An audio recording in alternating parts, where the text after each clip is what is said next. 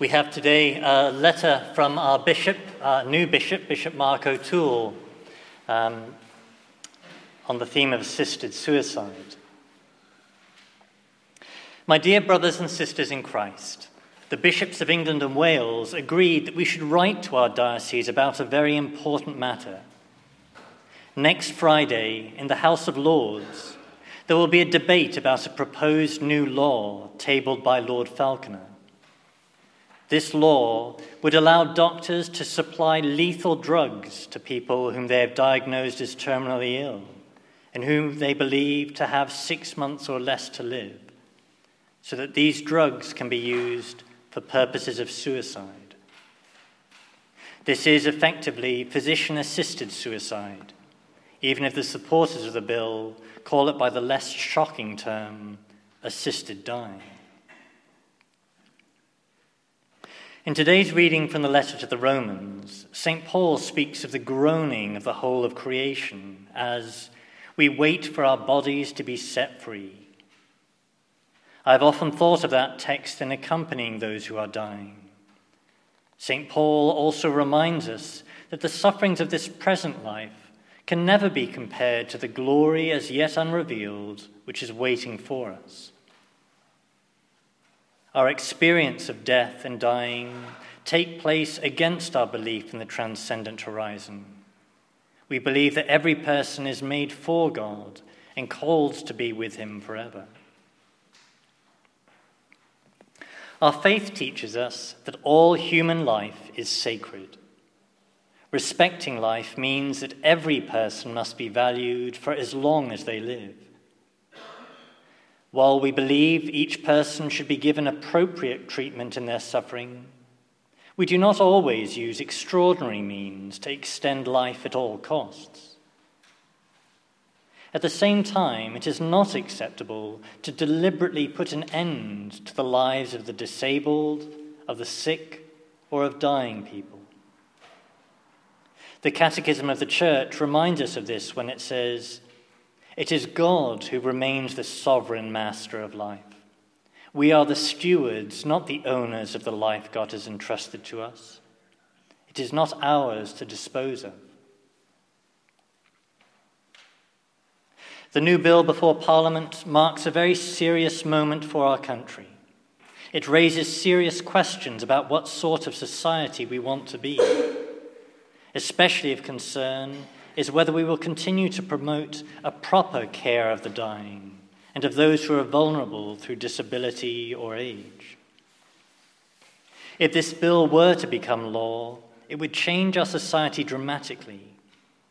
We need only look at the meteoric rise in deaths from euthanasia and assisted dying in countries like Belgium and the Netherlands, which introduced this legislation several years ago. Belgium has pioneered the taking of organs from those who have died in this way, and more recently demanded that the law be changed to allow voluntary euthanasia of children as well as adults. It has seen some extraordinary individual cases: euthanasia for anorexia, euthanasia for someone who regretted gender reassignment, euthanasia of twin brothers who feared losing their sight. Supporters of the bill will say that these cases are not possible under the proposed law in our country. Yet the history of such legislation shows that once permission is given for one set of circumstances, it will soon be extended. We should not only be concerned about this slippery slope in the proposed law, nor should supporters of the bill try to see our opposition as a merely religious matter. The deeper question is the inherent dignity of every person, especially in relation to those who are disabled, elderly, or vulnerable.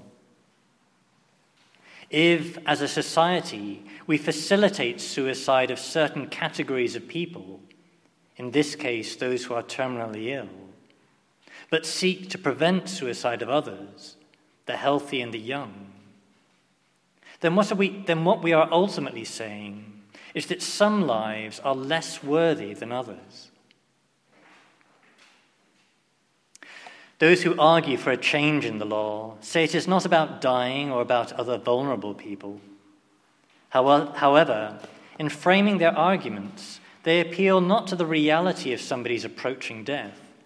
They speak rather about the alleged indignity of being dependent on another, or of reduced mental capacity, or the fear of being a practical or financial burden on family and friends.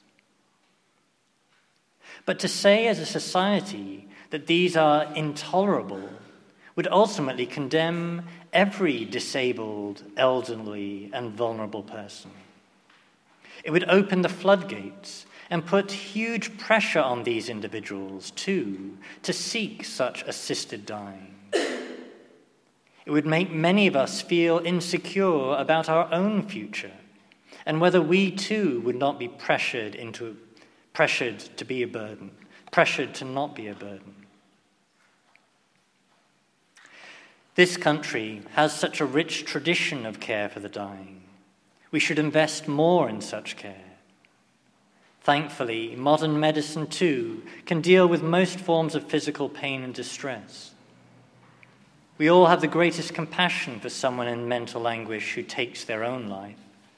The law already has the discretion to deal compassionately and sensitively with the difficult cases where someone, after repeated pleading, has reluctantly helped a loved one to end his or her life. That is totally different from the situation of a state-sponsored licensing system for assisted dying. The proposed legislation proposes real threats to the equality of all people and the ongoing need of end-of-life care in our society. It is good to see that those opposed to the change in the law include a diverse group of medical professionals, especially but not only from the field of palliative care, disability rights organizations, pro-life groups, and faith communities, as well as individual activists, researchers, carers, and a range of other concerned people. We must work with such individuals to promote a culture of life rather than promoting a sense of hopelessness for people in such difficult situations. We must always seek to protect those who are most vulnerable, especially the terminally ill, the disabled, and the elderly. We must treasure and value these individuals among us.